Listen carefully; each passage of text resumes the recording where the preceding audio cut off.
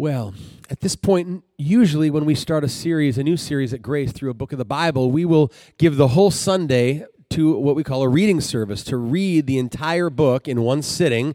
Sometimes in the past, we've had books like Genesis, and we just had to take a chunk of it at a time. We couldn't fit it all in on a Sunday.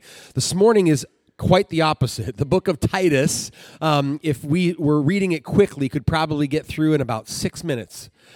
So this morning we are going to have both reading service and our first sermon in Titus that Jackson is going to preach. And a few weeks back I asked Philip Massey to be our reader for the morning, which he was glad to do. This last week he and I got together to run through it and kind of practice it in here. And he said, oh, by the way, I just decided to memorize it. So no big deal. So he memorized it, which I think, again, you'll see. It beautifully shows how the word meditated on and memorized is digested and then able to be communicated sort of with the meaning with which Paul intended for it. Paul, a servant of God and an apostle of Jesus Christ, for the sake of the faith of God's elect and their knowledge of the truth which accords with godliness, in hope of eternal life, which God, who never lies, promised before the ages began, and at the proper time manifested in his word through the preaching with which I have been entrusted by the command of God, our Savior. To Titus, my true child in a common faith, grace and peace from God the Father and Christ Jesus our Savior. This is why I left you in Crete, so that you might put what remained into order and appoint elders in every town as I directed you. If anyone is above reproach, the husband of one wife, and his children are believers and not open to the charge of debauchery or insubordination. For an overseer, as God's steward, must be above reproach. He must not be arrogant or quick-tempered or a drunkard or violent or greedy for gain, but hospitable, a lover of good, self-controlled, upright, holy, and disciplined. He must hold firm to the trustworthy word as taught, so that he may be able to give instruction in sound doctrine, and also to rebuke those who contradict it. For there are many who are insubordinate, empty talkers and deceivers, especially those of the circumcision party. They must be silenced, since they are upsetting whole families by teaching for shameful gain what they ought not to teach. One of the Cretans, a prophet of their own, said, Cretans are always liars, evil beasts, lazy gluttons. This testimony is true. Therefore, rebuke them sharply, that they may be sound in the faith, not devoting themselves to Jewish myths and the commands of people who turn away from the truth. To the pure, all things are pure. But to the defiled and unbelieving, nothing is pure, but both their minds and their consciences are defiled. They profess to know God, but they deny him by their works. They are detestable, disobedient, unfit for any good work. But as for you, teach what accords with sound doctrine. Older men are to be sober-minded, dignified, self-controlled, sound in faith, in love, and in steadfastness. Older women likewise are to be reverent in behavior, not slanderers or slaves to much wine. They are to teach what is good, and so train the young women to love their husbands and children, to be self-controlled, pure, working at home, kind, and submissive to their own husbands. Likewise, urge the younger men to be self-controlled. Show yourself in all respects to be a model of good works, and in your teaching, show integrity, dignity, and sound speech that cannot be condemned, so that an opponent may be put to shame, having nothing evil to say about us. Bondservants are to be submissive to their own masters in everything. They are to be well-pleasing, not argumentative, not pilfering, but showing all good faith, so that in everything they may adorn the doctrine of God our Savior.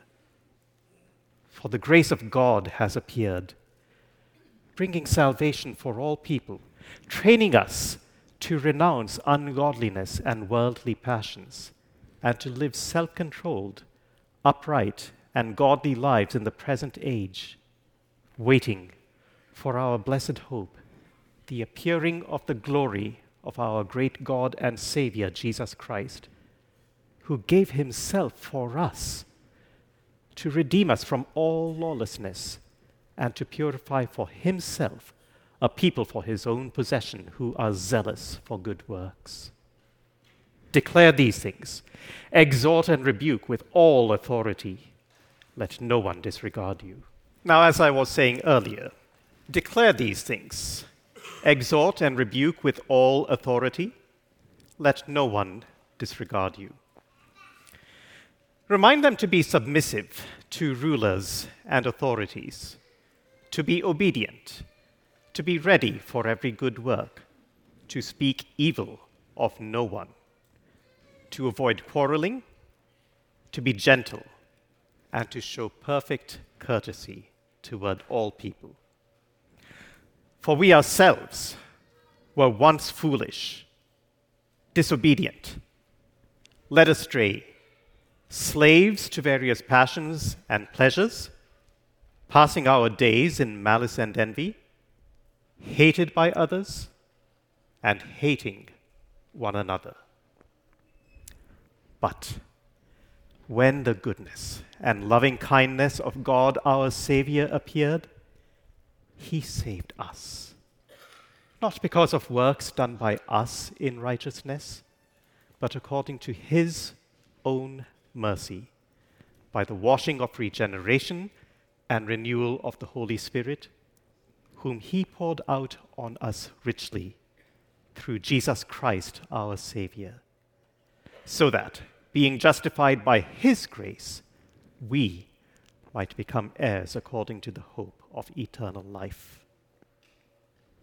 The saying is trustworthy, and I want you to insist on these things, so that those who have believed in God may be careful to devote themselves to good works. These things are excellent and profitable for people. But avoid foolish controversies, genealogies, dissensions, and quarrels about the law, for they are unprofitable and worthless. As for a person who stirs up division, after warning him once and then twice, have nothing more to do with him, knowing that such a person is warped and sinful. He is self-condemned. When I send Artemas or Tychicus to you, do your best to come to me at Nicopolis, for I have decided to spend the winter there. Do your best to speed Zenas the lawyer and Apollos on their way. See that they lack nothing. And let our people learn to devote themselves to good works, so as to help cases of urgent need and not be unfruitful. All who are with me send greetings to you. Greet those who love us in the faith. Grace be with you all. Good morning, Grace. Thank you, Philip. That was fantastic. Wow. If you have your Bibles, please turn with me to Titus if you haven't already done so.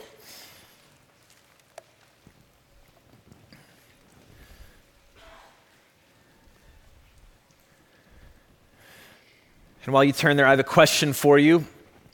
How many of you have been to Disneyland and rode Pirates of the Caribbean? Can I see some hands? Okay. If not, maybe you've seen the movie Pirates of the Caribbean. You'll be able to hang with this either way, I hope. So if you go on Pirates of the Caribbean, you start to go on this ride. Eventually, you come into a pirate town, right?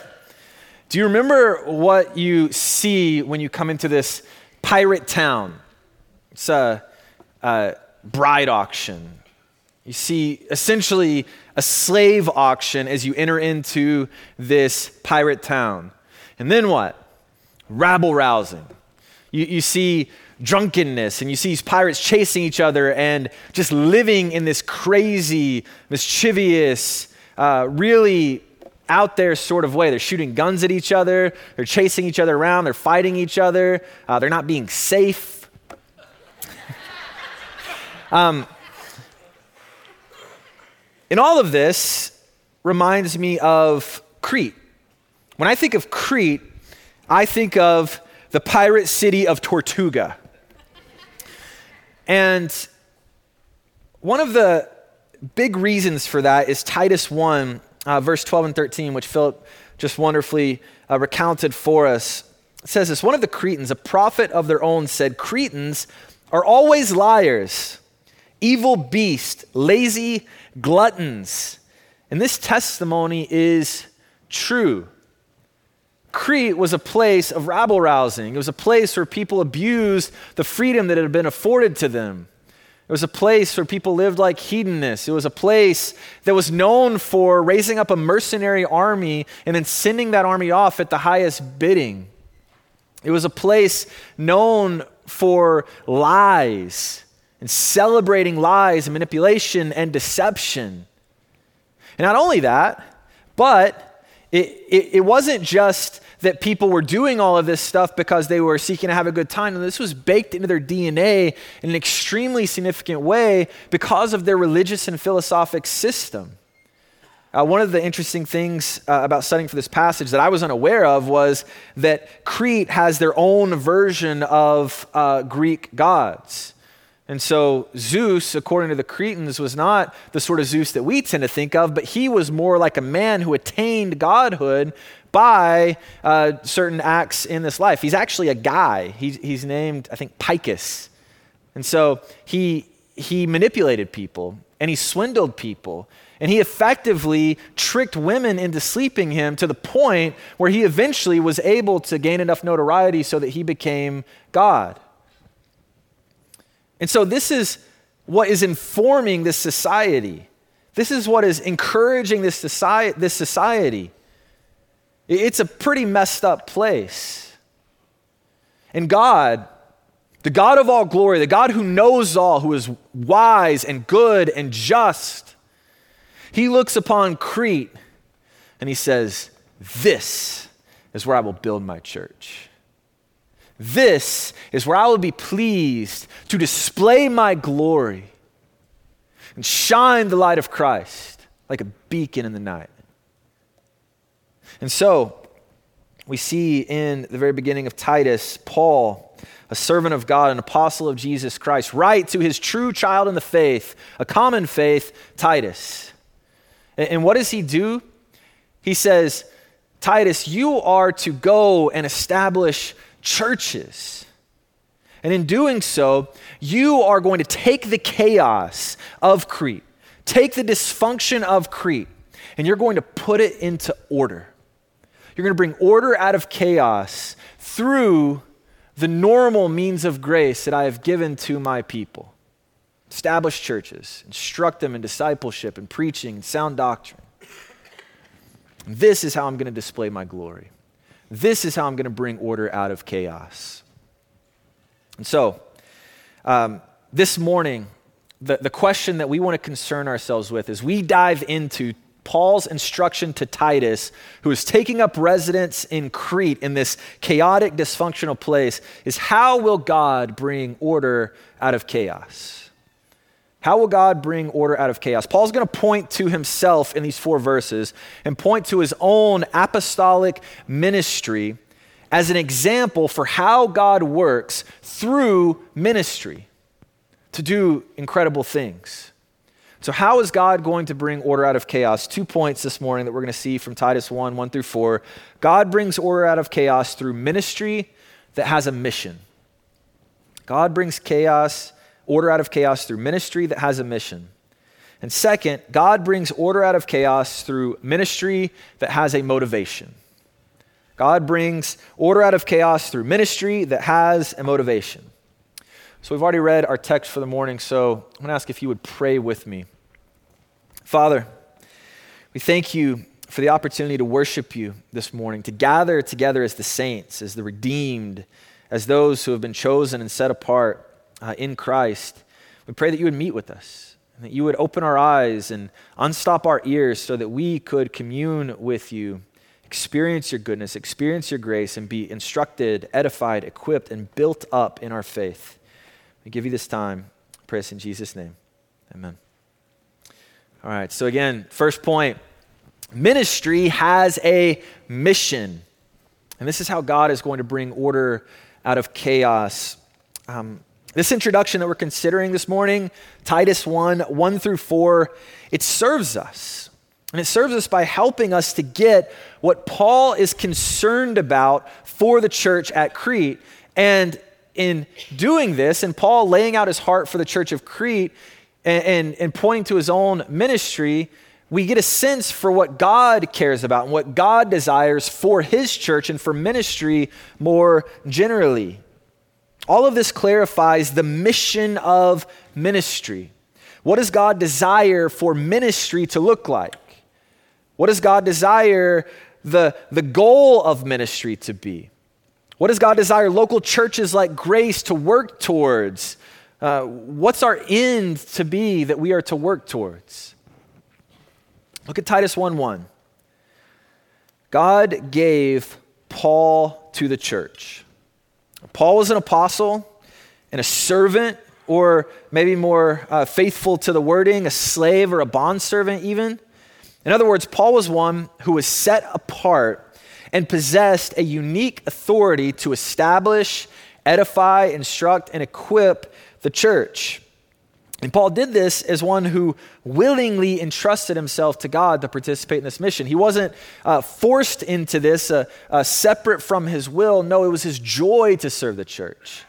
It was his joy to humbly participate in what God had called him to do. He is God's servant, and he serves the pleasure of God to accomplish God's purposes so that this world might be full of God's glory. And so what does Paul hope to accomplish through this ministry that he has been called to, that has been entrusted, that he's been entrusted with? What's the goal of his ministry? Verse 1, again, for the sake of the faith of God's elect and their knowledge of the truth, which accords with godliness. For the sake of the faith of God's elect and their knowledge of the truth, which accords with godliness. The mission of ministry is introduced with this preposition for. For. Paul is an apostle and a slave for. The church exists for. Ministry exists for. For what? For the sake of the faith of the elect and their knowledge of the truth, which accords with godliness. So we want to look at these two statements one by one. First, Paul's ministry is for the purpose of bringing about the faith of God's chosen and set apart people. Paul's ministry is for causing people to depend upon Jesus, to believe in Jesus, to hope in Jesus, to rest in Jesus, to find their life in Jesus. And this is to happen initially for salvation and in an ongoing day-by-day sort of way. Everything that Paul does is aimed at bringing about this sort of faith in God's set-apart people. In 1 Corinthians 2, Paul says that he came to the Corinthians in humility, simply preaching the word of Christ. Why? So that God would demonstrate his power and might, so that their faith would rest not in the wisdom of men like Paul, but in God.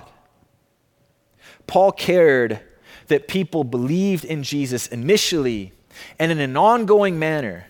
And so he preached, and so he proclaimed, so he taught, so he labored, so he suffered, So he was imprisoned, so he was shipwrecked, so he was beat. So he became a fool so that people would believe in Jesus. Initially and in an ongoing way, experiencing the life of Jesus. But this wasn't it. Paul's mission was also summed up in the idea of God's chosen people's knowledge of the truth which accords with godliness. Paul wanted God's elect people, his chosen and set apart people, to know the truth and to live according to it. And be clear here, when Paul refers to the truth, he's not referring to truth generally. He's not just saying, I want you to know true things. He's not even specifically saying, I want you to know true doctrine here. No, Paul is talking about a very specific truth, a word of truth. When Paul says that I want you to know the truth, he's saying, I want you to know the gospel word. That is the word of truth that we are concerned with here. Paul is saying that he's concerned with the life of faith being a life where there's a greater and greater understanding of the true gospel. There's a greater and greater awareness of the true gospel, a greater and greater appropriation of the true gospel. Anyone who's walked with the Lord for any amount of time can tell you that the true gospel, God saves sinners in Christ, is wonderfully simple. It's so simple that our preschoolers can be learning about it to your right now. And that message can be the power of God for salvation for them. That can affect them and change their lives at 3 years old so that they live for Jesus as redeemed people for the entirety of their lives. But at the very same time, that gospel message is so complex. God saves sinners in Christ that the most learned and studied theologians can spend their entire lives wrestling with that and mining that truth, never to come close to reaching the bottom. Kenny talks about in our membership class, whenever you say God saves sinners, you have to start defining those words. Well, what God? Which God? What kind of God? What are the characteristics of God? He saves. What does that mean? What do we need to be saved from? What do we save to? Sinners. Who are sinners? Am I a sinner? What's the nature? You can go so far with this. What this passage is saying is that Paul's ministry, his apostolic ministry, is for people coming to a greater and greater understanding of this gospel, an awareness of this gospel, an appropriation of this gospel. It affects everything about who they are, such that there is an ethical component to this. If we live the life of faith and grow in our knowledge of the gospel, we should live godly lives. It should all accord with godliness. The measure of our true knowledge of the gospel is that we live godly, upright lives full of love. This is a theme that we're really going to consider as we go throughout the study of this book of Titus. It's one of the major themes, that we be sound in both doctrine and deed, that we live by faith, and that our faith works itself out in love and practice. And so we don't want to spend too much time here, but I will share a J.I. Packer quote. He says that if our theology doesn't quicken the mind and soften the heart, then it runs the risk of hardening both. That's the idea behind this verse. So this passage is clarifying for us, I think, the target of Christian ministry.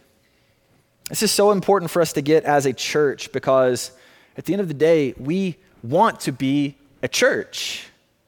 And we want to function as a church. We want to live out our purpose as a local church. And we want to strive to get God's objectives front and center so that we can do that. And getting this wrong can be massive, with massive implications and consequences. Matt Emmons is an American rifleman, a rifle shooter who competes in the Olympics. And I read a story about him this past week that was recounting his 2004 Olympic experience. Emmons is a noted rifleman. He's really good. And he competed in this one event where there's basically 3 stages to the event. At first, you lay down on your stomach and you aim at a target and shoot. Then you come up onto your knees and you shoot at the target. And then finally you stand and you shoot at the target. And the end score determines the winner. And Emmons is so good that after his first 2 shots, he was nearly guaranteed a victory. All he had to do was get a decent shot off, and him being an expert marksman, pretty much guaranteed that would happen. He was going to win gold. He was going to get that thing which he had worked his entire life for, which he had labored for, which he had worked for, practiced for, trained for. It was all going to be there. All I had to do was hit that final shot, just sort of okay, and he would do it. And so Emmons walks up and he prepares himself. He pulls the gun up and he aims down the sights, breathes in deeply, and pulls the trigger. Boom! And then he hears the thud of the bullet hitting the target. And he sees the imprint come out. Boom! He did it. He hit the target. Gold medal is his. Except it wasn't. You see, Emmons aimed at and shot at a target. It just wasn't his target. See, he aimed at the target to the left of his target, and he did a great shot. I mean, he nailed that thing. But it wasn't his target. And so it did not count. He got a 0 score, and he did not win the gold medal. No. This simple, silly mistake cost the man a gold medal that he'd worked his entire life for. That was the consequences of him missing the target, missing the mark. Now that's terrible. I feel bad for this guy, but in all fairness, he did eventually go and win a gold medal. But as bad as that would be, there's not a whole lot of eternal significance attached to winning a gold medal in the Olympics, is there? No. What happens when the church aims at the wrong target? What happens when we get our mission as the church wrong? We don't lose out on a gold medal. No, there's something far greater we miss out on. God is not glorified as he deserves. God's glory doesn't fill the earth as it should. What happens, people don't grow in their faith, and they don't grow in the knowledge and ownership of the gospel. They don't live out the gospel in the real world. The church doesn't function like the church. We miss out on our purpose. This is one of several passages in the New Testament that clarifies the mission of the church for us. What does it say? Labor for the faith of the church. Labor for a true and ever-growing understanding of the gospel. Live out the gospel. The way Ephesians 4 puts it is that God gave certain gifted leaders to equip the saints for the work of ministry, for building up the body of Christ. In other words, make disciples who make disciples. Matthew 28 says, "Go therefore and make disciples of all nations, baptize them in the name of the Father, the Son, and the Holy Spirit, teaching them to observe all that I've commanded you." Colossians 1:28 says, "Him, Christ, we proclaim, warning everyone and teaching everyone with all wisdom, that we may present everyone mature in Christ." We've actually adopted the wording here as the vision of our church. We exist to present everyone mature in Christ. We want to labor for the faith of the saints. Labor so that they'd have a more and more mature understanding of the gospel, such that we live out our faith day to day in practical ways for the good of one another, for the good of our community, for the good of this world, so that God's glory might fill the earth. All of this is important because to the degree that we get this as a local church, and to the degree that we own this as individuals within the local church, will bring glory to God, will be useful for his kingdom purposes advancing. We'll be able to experience the joy of participating in Christ, in his mission. I think this means a few things for us. It means something for us as Grace. as a local church, as a body. It means something also for us as individuals. As Grace, it means that we have to labor to clarify our mission, our vision. We have to labor to clarify the goal. This is what the elders have been doing for a while now. We too want to grow in the knowledge of the true gospel word. So we're always trying to refine, and that's especially true these past 2 years. We want to make absolutely sure that we are aiming at the right target. And so occasionally we have to make these very, very tiny adjustments to make sure that we are getting dead center as best as we can. And we want to find out what that target is and then helpfully lead people to hit that target so that we might present everyone mature in Christ. Please know that we desire to align ourselves with God's purposes for his church. Elders of Grace are under shepherds. We are under shepherds to the chief shepherd, Jesus, and that means that we cannot lead this church based on our own prerogatives and our own desires if they be contrary to the desires of God for his church. And so that's our hope, that's our desire, and we need your help. We need to be a body. We need to partner with one another, and very practically, that means that we need your prayers. We need you to pray that we would be led by the Spirit in this, that we'd be protected as we do this. And not only that, we need your expectation that we would not go beyond or below this. That we would refuse to aim at different targets, but no, we would be concerned with the mission of the church, and we would find that target, find the center of that, and do everything we can to hit it head on. Pray for us, please. As individuals, it means that we lean in. We see this as our job too.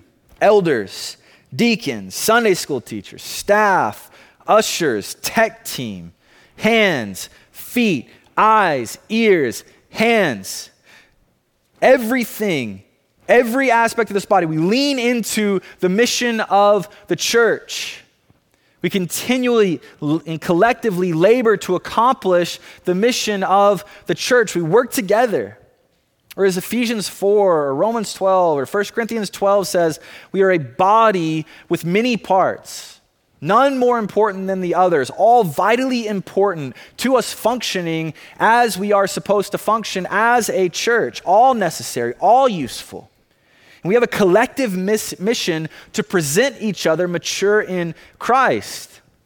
And so we take advantage of however God has made us, whatever skills or talents or resources he has afforded us.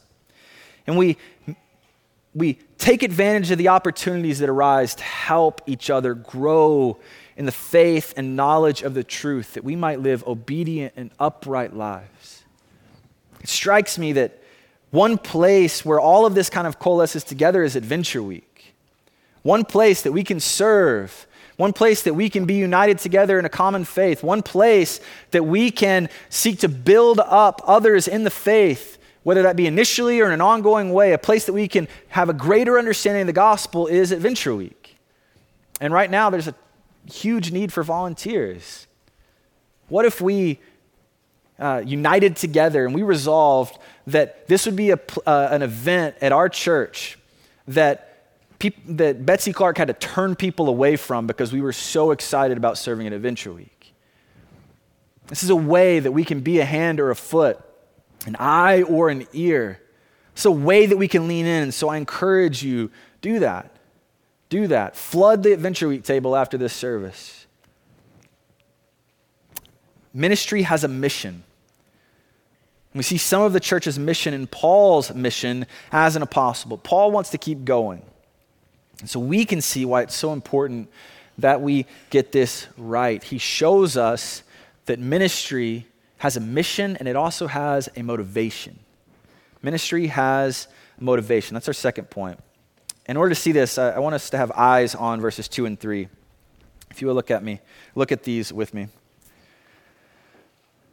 So Paul writes for the faith of God's elect and their knowledge of the truth, in hope of eternal life, which God, who never lies, promised before the ages began, and at the proper time manifested in his word through the preaching with which I have been entrusted by the command of God our Savior. So these verses, I believe, tell us why it's so important that we get our first point and embrace it wholeheartedly. Why? Because of the hope of eternal life. This is what motivated Paul, and this is what is to motivate us as well. The grammar here shows us that in hope of eternal life is the rationale of Paul's apostolic ministry. He willingly and gladly poured himself out because of the hope of eternal life. He preached and taught. He was considered a fool because of the hope of eternal life. And here Paul is telling us that eternal life is a reality. It's an actual thing. It's not a make-believe thing. It's not something that counselors or pastors share with you when you have a bad day so you won't be down or gloomy. No, it's a real thing. Life is going to go forever. And there's actually a real thing called life in Christ. And that's meant to be an encouragement to us. How can we know that eternal life is a real thing? Places like 1 Corinthians, Paul connects the idea of eternal life to hope. And he says, if there is no eternal life, if Christ hasn't been raised from the dead and we're not raised from the dead, there is no hope. How can we be sure that there is a reason to hope in this life? Because God promised it. Because God promised it. This is what Paul wants to get across about eternal life. God promised that eternal life is a real thing, and God is not a liar. And so we can take this promise to the bank this morning. This is so wonderfully pastoral. I love that Paul takes us here. And grounding the hope of eternal life in God's character and his inability to lie, Paul sets God up against the Cretan pantheon. Remember, in the Cretans' understanding of religion, the gods were just people like us who had attained divinity. They were people who manipulated and lied and cheated all their way to the top. And so their culture, their society was shaped by this. They were liars, they were lazy, they were gluttonous. And this was celebrated, endorsed, expected. Can you imagine how that would erode trust in a society? Can you imagine how that would leave people ultimately feeling hopeless to the prospect of a good future? How could a Cretan have hope? We all know what it's like to be betrayed or to have a family member promise us things and not come true. Those sorts of things happen in our worlds, right? And what happens? Trust is eroded. We begin to learn not to expect good things. Well, Paul comes along and says, yeah, the one true God, he's not like these false Cretan gods. No, the true God is faithful and true. There is no imperfection or impurity in him. There is no spot. There is no blemish. When he speaks truly. Always. You can take his word to the bank. We have evidence that God is not a liar. What's the evidence? This eternal life has been promised and it has been manifested. Way back, Genesis 3, God promised that a Redeemer would come. And as he did so, he gave hope of eternal life. As the story of the Bible advances, we see more and more promises made by God that attest to the same thing. A Savior is coming. A Redeemer is coming. There is hope for you. You have hope for a future. You have hope for eternal life.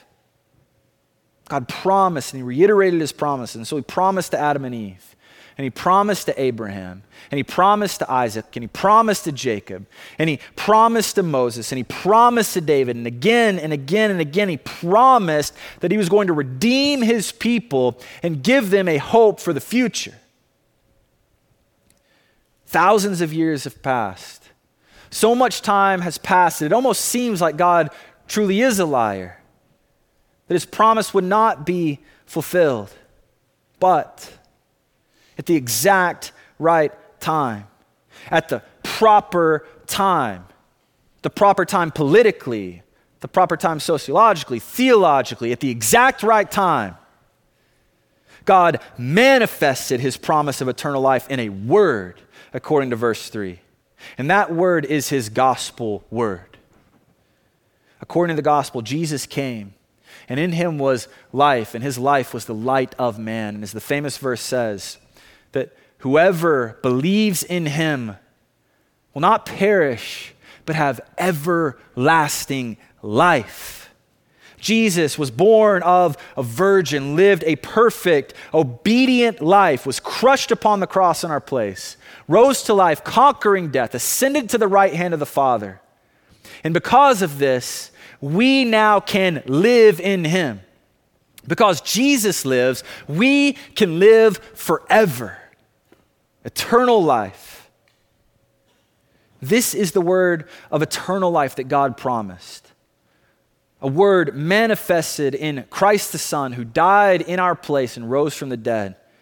And now this gospel word that was entrusted to Paul is now entrusted to the church to be preached to the ends of the earth.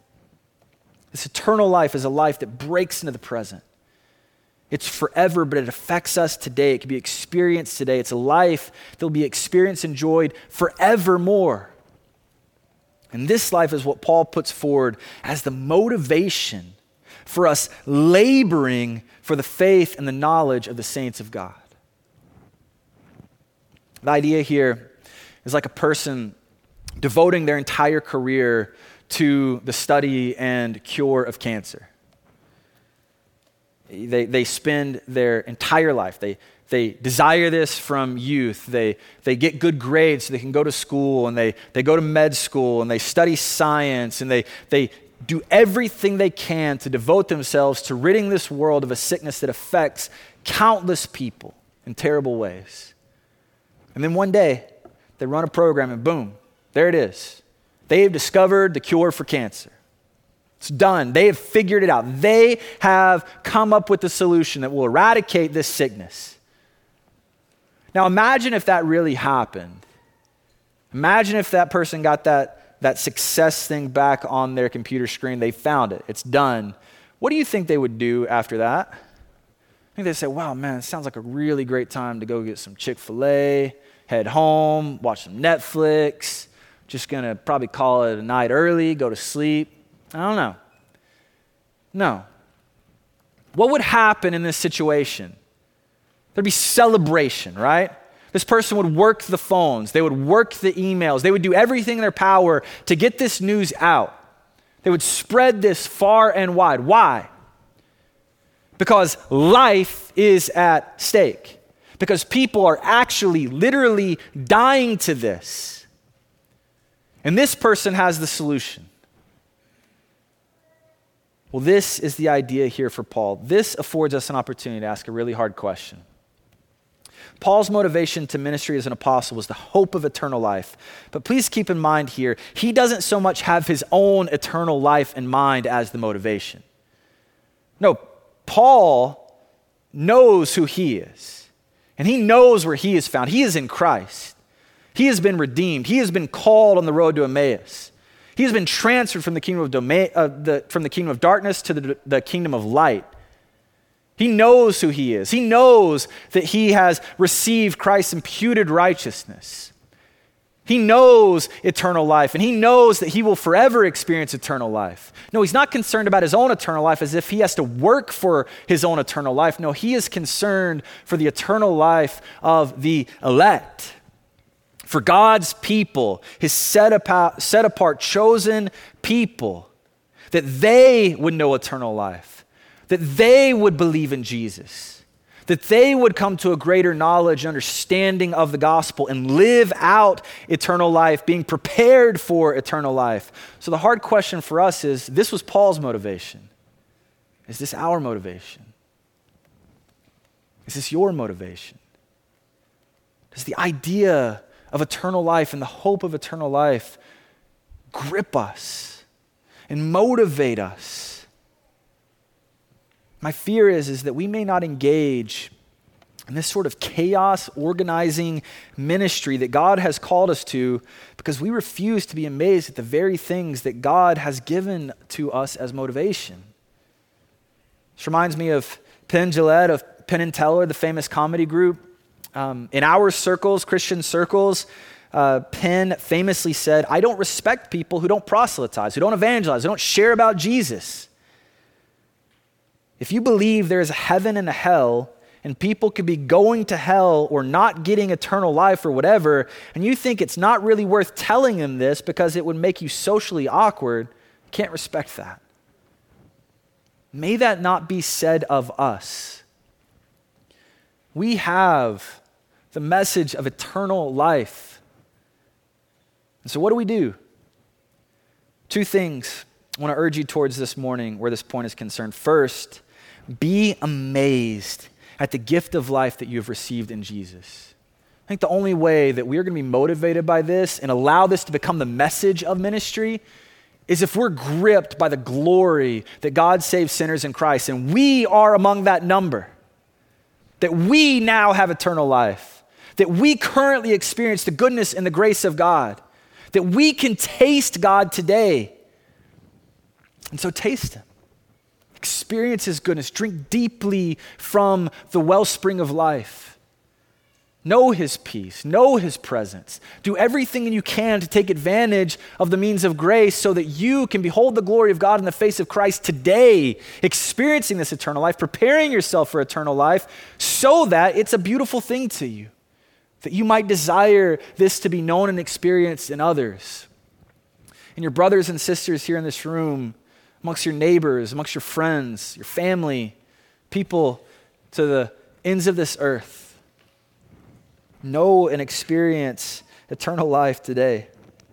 Second, pray. What do we do when our hearts are not where we want them to be? We take all of that to the Lord in prayer. We confess that our hearts are broken. We ask the Lord to repair our hearts, to remake them, to make them new so that they beat for what God desires for them to beat for. Pray, and continue praying. Prayer is the fuel of ministry. Shepherds get weary, ministers get tired, motivations get jacked up, and the fire becomes quenched. But God is the uncreated, unsustained one. He has no beginning. He has no end. He can lift us up on wings like eagles. He can put air in our wings. He can strengthen our weak knees and cause us to run. He can rework motivations. He could focus our efforts to make disciples. And so go to Him in prayer.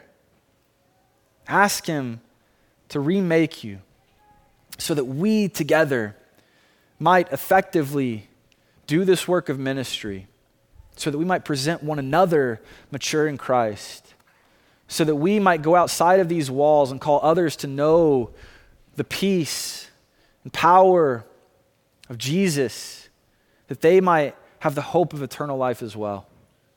Let's pray now to this end. Father, thank you for your Son, Jesus. We thank you that we can gather in His name, sharing a common faith. And Lord, I pray now that you would bless us. You would help us to be people who are so in tune with the gospel that we would be full of faith, ever growing in amazement that you would save us, redeem us, and call us to a holy calling. Set us apart so that we might experience your goodness, your grace forevermore. And so build us up now and lead us out. I pray this in Jesus' name. Amen.